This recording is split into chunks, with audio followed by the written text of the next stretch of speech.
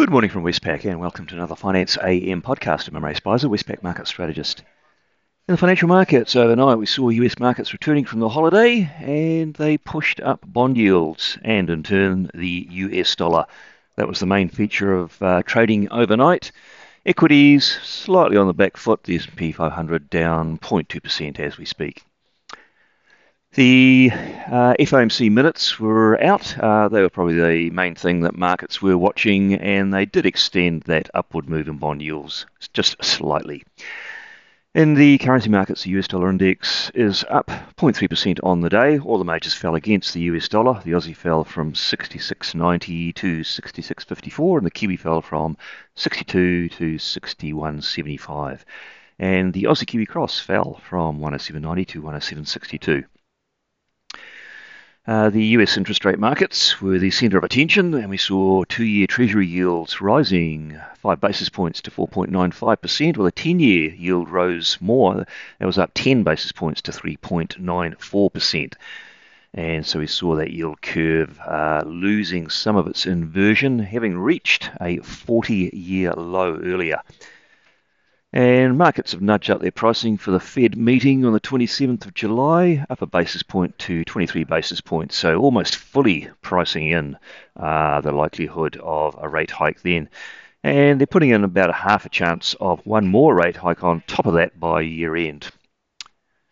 In Australian interest rates, which more or less mimic those moves, 3-year government bond yields rose from 3.94 to 4.02, and the 10-year yield rose from 3.96 to 4.06. Markets are now pricing in the RBA to probably hike at the next meeting on the 1st of August, having sat out the July meeting on hold. So the cash rate, currently at 4.1%, is priced to be 15 points higher. You could say that's about a 60% chance of a 25-point hike at the next meeting. But on top of that, they've got a bit more than another full hike priced in by the end of the year. So markets certainly not giving up on the idea of more work to be done by the RBA.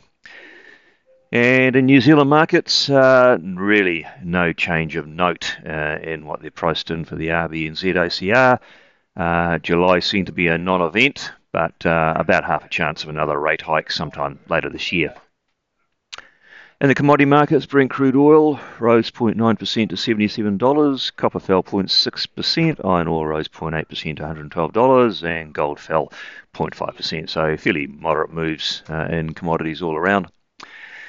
Now, the main news overnight was the FOMC minutes from the Fed. Those are the minutes for the June meeting.